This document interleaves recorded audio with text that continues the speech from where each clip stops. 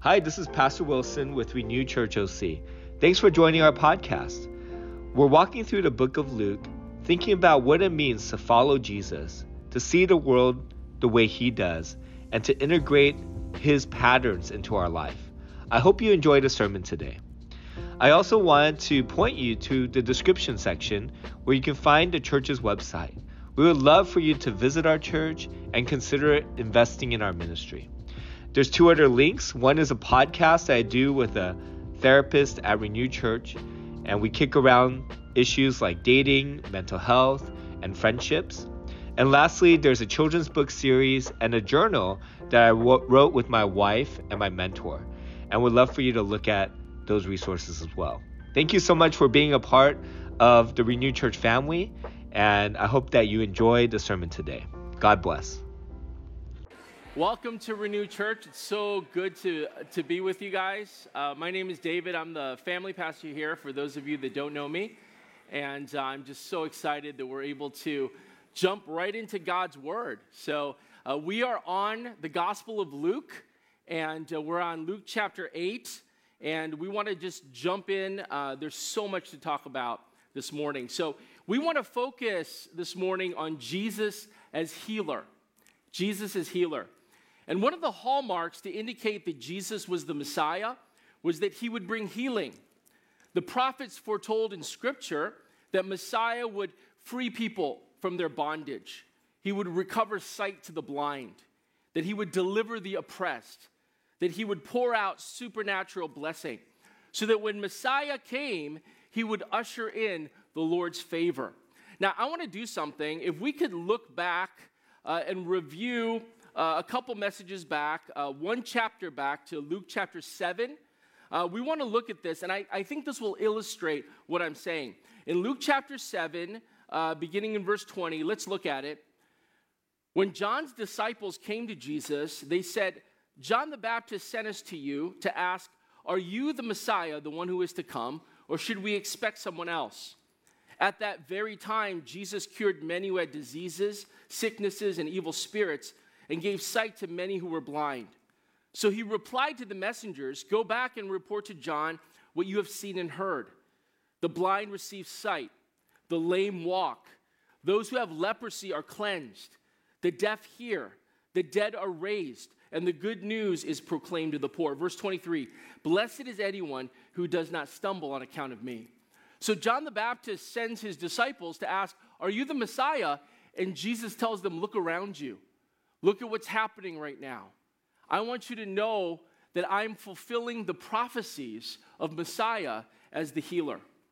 And Jesus spends his entire earthly ministry affirming his role as Messiah by healing people from bondage, from oppression, from sickness, from slavery, just like the prophets foretold that he would. And so this is really important to bear in mind, that Jesus' miraculous ministry was tethered to his messianic mission, that his miracles were tied to his messiahship. That's so important to understand. Jesus' healing ministry was so well attested to that in the first century, his enemies denounced his healing as the work of the devil. The skeptics at that time reasoned that his healing was elaborate magic tricks designed to fool everyone. Historians in the first century recorded his healings without any explanations. But whatever their reasons, no one denies that the one central component of Jesus' ministry was healing.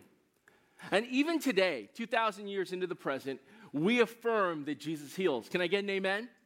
Amen. He loves to restore broken lives. He loves to renew a people that live in a lost and fallen world. He loves to deliver people from bondage and oppression and slavery. So healing is at the core of who Jesus is. And I don't know where you are today, but maybe you're here and you're struggling with sin, that you are shackled to an addiction that you're in bondage to. Or maybe you're entering a season of sickness, of cancer, of another disease or an illness. Maybe you're experiencing sorrow, maybe depression, or maybe you're in a deep pit of despair. Whatever the spiritual, emotional, or physical healing is that you need, no matter where you are today, Jesus wants to meet you at your deepest need. He desires to be your healer. So let's look at our text this morning, found in Luke chapter 8, verses 40 through 56. And those of you that have a device, why don't you turn there? If not, you can look up here. And here we see two powerful stories interwoven together where two people experience Jesus as healer. And let me tell you, these two people couldn't have been more different from each other. These are two polar opposites in Israel. One was a privileged man, while the other was a marginalized woman. One was respected and honored, while the other was rejected and ignored. One was rich, wealthy. The other was poor, destitute. One was the leader of the community, and the other was isolated from the community. And you know what this teaches us in this story? That our Lord Jesus cares for both. That he cares for whatever spiritual or physical spectrum that you find yourself. And he has come to heal you of your specific needs. These two opposite people access Jesus' healing the same way. And that's what's so beautiful about this story. So we want to see how they access this healing by studying two important truths from this passage. If you're taking notes, I'm a big, friendly note person, okay? If you're taking notes, please do this. Number one, to experience Jesus as healer, can we put it up? We must first acknowledge our need of Messiah. All right, let me say that again. To experience Jesus as healer, we must first acknowledge our need of Messiah. Let's look in verse 40. Now, when Jesus returned, a crowd welcomed him, for they were all expecting him. So vast multitudes followed Jesus wherever he went. Why is that? It's because they have never seen anyone like him before. I mean, he spoke with an authority that was unlike anyone else. He healed supernaturally. No one could do this. And so they'd never seen it. He healed supernaturally all manners of issues that we've already described. And so thousands who were in desperate need, flocked to him. In verse 41, then a man named Jairus, a synagogue leader, came and fell at Jesus' feet, pleading with him to come to his house. So I want you to notice a couple things. Number one, this man fell at Jesus' feet. Notice the posture. Jairus shows homage and deference to Jesus by kneeling before him, by acknowledging his authority. And this is shocking. It's a shocking scene when you realize who Jairus is. He is the synagogue leader. Now, those of you that kind of know what a synagogue is like today, the synagogue in the first century was the local Jewish meeting place. It was where the Jewish community regularly met for spiritual growth. Like a church, they would worship and pray and sing. They would study scripture. They would receive training. They would even socialize with one another. The synagogue was the lifeblood of the Jewish community. And back then, a little bit different from now, every Jew attended synagogue regularly. It was mandatory for a good standing Jew. And so each synagogue had one ruler to lead the community. And his job would be to provide judgment on civil and religious matters within the community. So this was a powerful, prestigious position. And by the way, this is important, okay? The Pharisees were the main influencers in the synagogue. They were the teachers and the leaders. So this man was most probably, a Pharisee. Now, this is a startling surprise for Jairus to come to Jesus like this, falling at his feet. This ruler was submitting to Jesus' rulership and authority. You know what this meant? This meant that Jairus was acknowledging Jesus as Messiah. Remember, Jesus' miracles were tied to his messiahship. We just talked about that. So to affirm his healing from God meant to affirm that he was sent by God. Jesus leaves no room for any ambiguity where he says, I'm Messiah and I'm doing the works prophesied that Messiah would do. So Jairus was breaking from his religious moorings. The religious establishment had rejected Jesus. The synagogues had closed their doors to Jesus. The Pharisees were in complete conflict with Jesus. And by the way, that is why most of the Pharisees said that his healing power came from the devil, because they did not embrace Jesus. They rejected him as Messiah, but then they couldn't deny the supernatural miracles that were happening before their very eyes. And so they had to conclude, well, this is not from God, so it must come from the devil. And you see, this blasphemy is what Jesus called them on the carpet for. And he said that was the unpardonable sin, that any sin could be forgiven except for this one.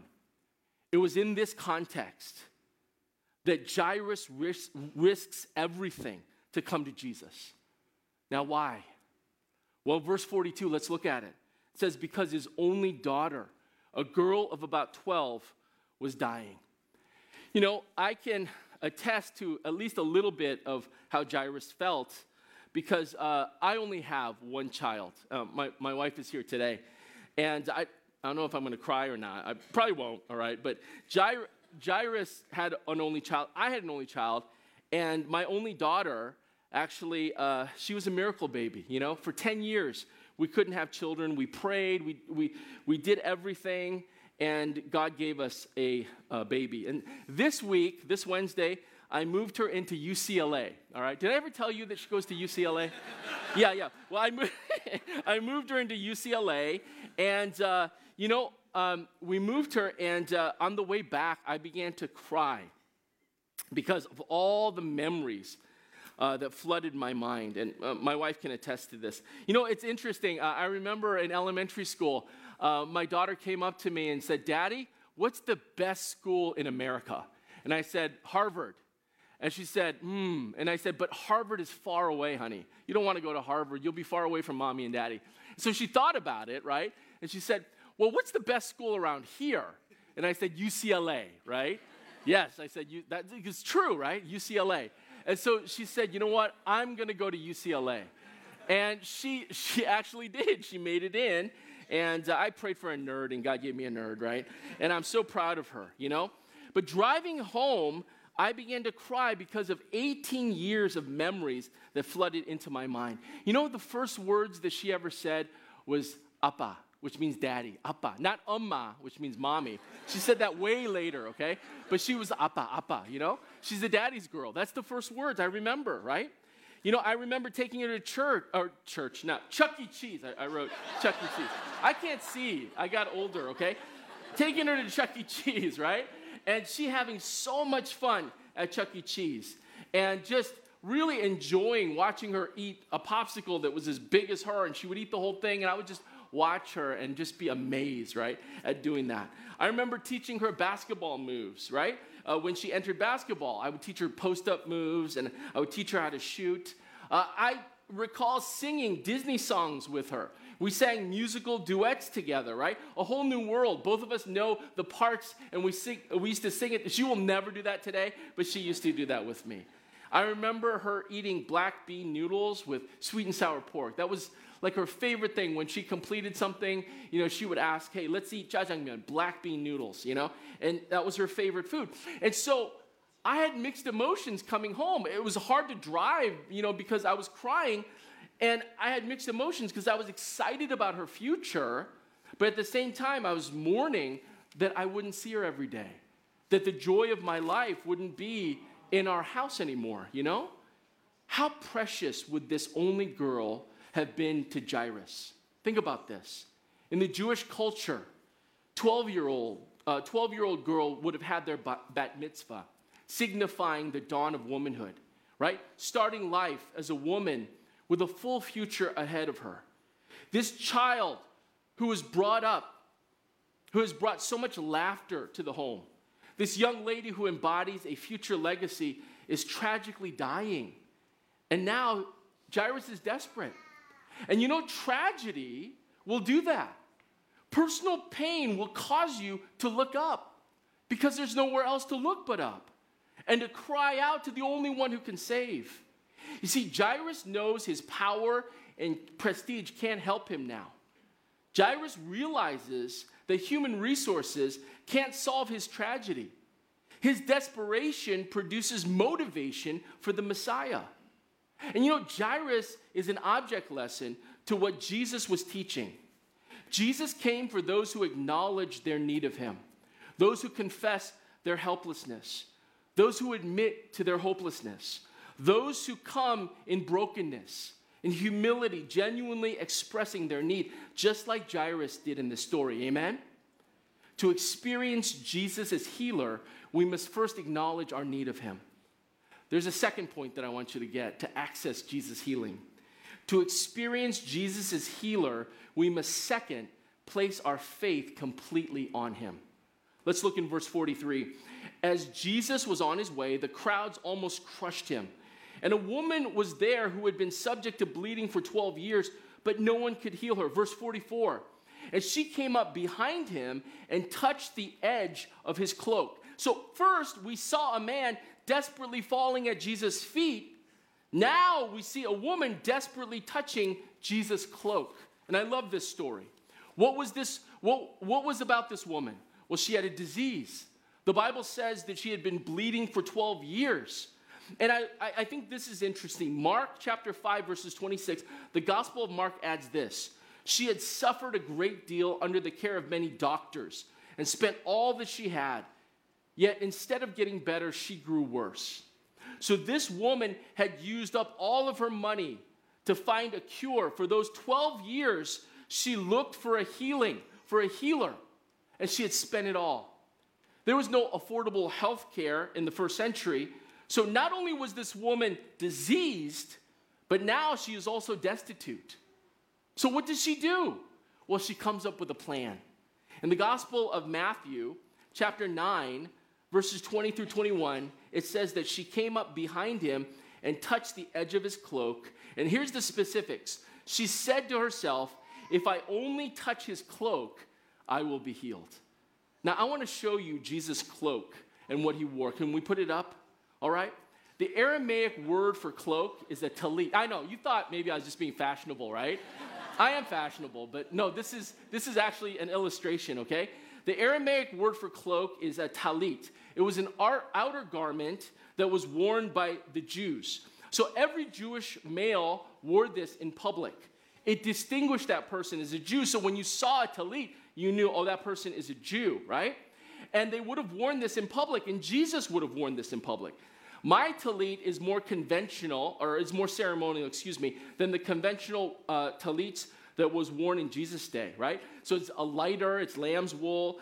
His would have been more like a coat. The material would have been thicker, but yet it would have looked like this, a long rectangular type of, piece of garment. And today, the Jews still wear the talit, but they don't wear it around, right? They'll take it to shul, to synagogue, to the worship places, and they'll bring it, and they've designated this now a prayer shawl. So this is what they use when they come to pray at synagogue. Now, I want you to notice something really interesting. On the talit, you have these tassels, okay? They're on the four corners of the talit. And the reason why these are important was because God commanded them to have these. They were called the tzitzit. Can you say that with me? Tzitzit. It's fun to say. Tzitzit. Okay, so they had these tzitzit on all four corners of their talit, okay? Now, the reason it was important was because in Numbers 15 and Deuteronomy 22, God commanded them to wear these tzitzit as a reminder of their commitment to him and their obedience to God's word. And so the tzitzit identified that was a Jewish person. When you saw tassels on the person in the first century, you knew right away, oh, that person is a Jew. That person, is a part of those people, right? So why did she touch the talit? I want you to notice her posture. The Bible says that she comes up behind him and touches the edge of his cloak. Her posture shows that she doesn't want to be noticed, right? She's not confident or comfortable approaching Jesus. She's secretive.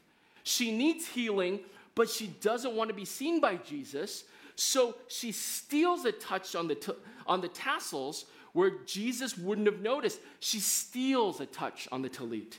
That means her actions are timid. Why? Well, in Leviticus 15:25, it says this.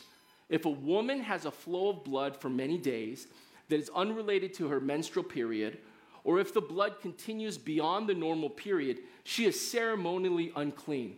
The woman will be unclean as long as the bleeding continues. This is what the Torah says. This is what all Jews under Mosaic law would understand.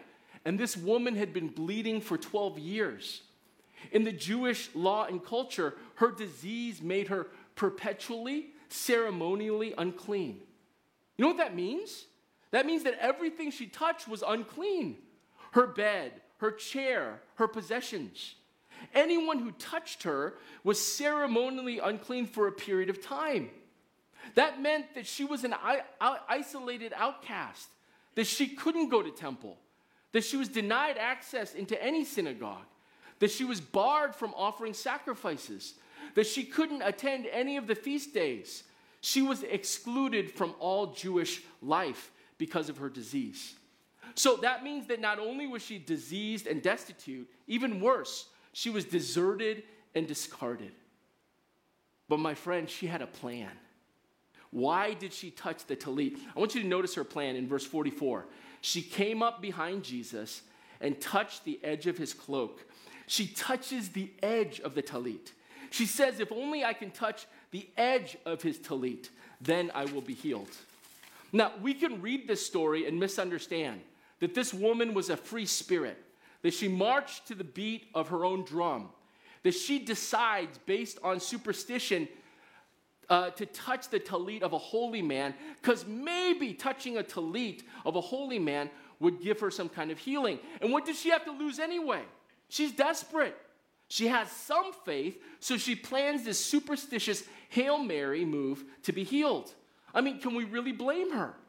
And God, because he's compassionate and gracious, decides to show grace to this woman, well-meaning as she is and misguided as she is. And you know, that's how I was taught in Sunday school. I don't know if you were taught that way too about this story. But that is not what Luke is communicating. Her actions were far from that. Her demeanor may have been secretive. Her touch may have been timid. But her faith was truly amazing. As a matter of fact, this woman is an object lesson for the idea of faith. Her actions show us what it means to place our faith completely on Jesus. Let me explain.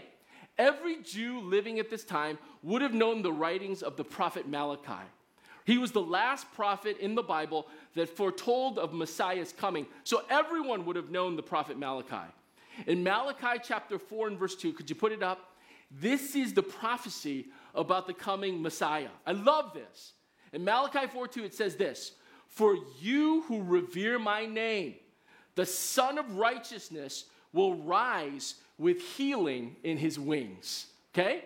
The Son of Righteousness is a title referring to Messiah. And so Malachi says, when Messiah comes, there will be healing in his wings. Okay? Now my tallit, right? The edge of my cloak is called the kanaf, okay, in Hebrew.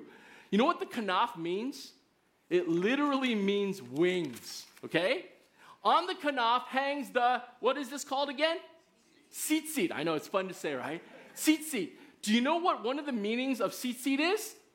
It's wings, okay? The kanaf and tzitzit are wings on wings. So my talit, or talit, the edges are called the wings, all right? Can you see where they get that image? Can you see it? Right? It looks like wings. As a matter of fact, the tzitzit look like feathers, right? So let me give it to you this way. Those of you that aren't sure about this, okay? So like a traditional tuxedo has tails, you know, that long piece, they're not real tails, right? But they kind of look like tails, right? As a tuxedo has tails, so a tallit, right, has wings. Okay? Do you understand where I'm going with this? All right? Do you get this faith? She came up behind him and touched his wings. She said, if only I touch his wings, I will be healed. Can I get an amen? Amen. She believes the prophecy of Malachi. She believes the text of the Word of God. She believes this is Yeshua HaMashiach, the promised Messiah.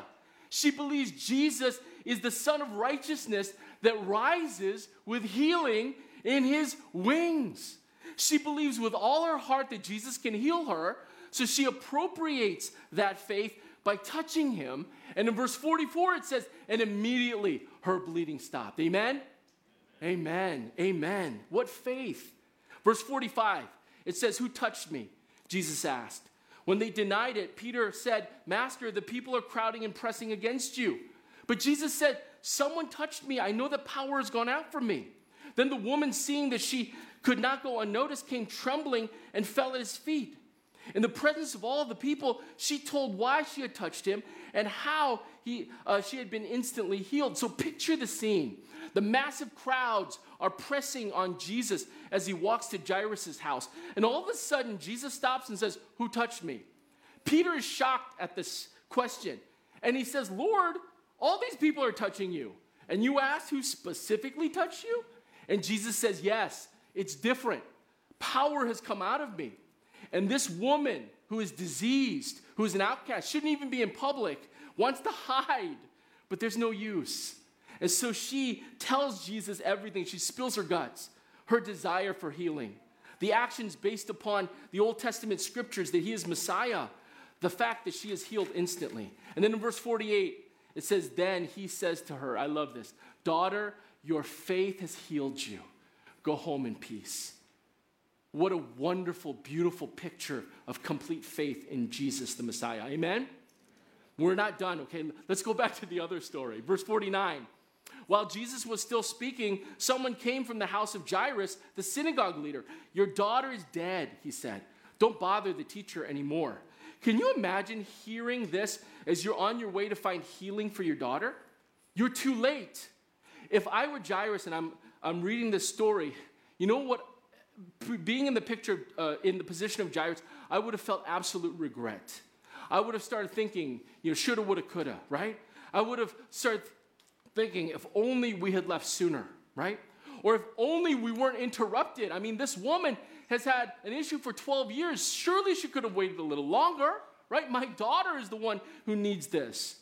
If only I had done this thing or that thing. If only I didn't do this thing or that thing. I'm sure that all this regret poured out on Jairus. And many times that's how we feel when tragedy strikes us. It's too late now. If only. But that's when Jesus reminds us that his timetable is different from ours. Let's look in verse 50. Hearing this, Jesus said to Jairus, "Don't be afraid, just believe, and she will be healed." Now, in my 21st century mind, I read this part, and I see 100 Hollywood tropes, okay? I see a bunch of just believe, and everything will be great, right? Just believe in yourself.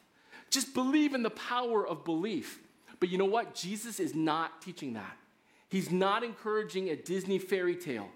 Some people, even in the 21st century, we have the idea that faith itself is some magical, mystical force like Star Wars. May the force be with you, right?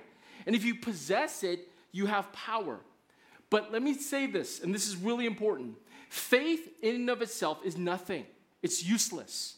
Faith in faith itself is nothing. It's worthless. Faith must be placed in the right place. It's the object of your faith that's important. Faith is only as good as its object. So the object of faith is Jesus, the Messiah.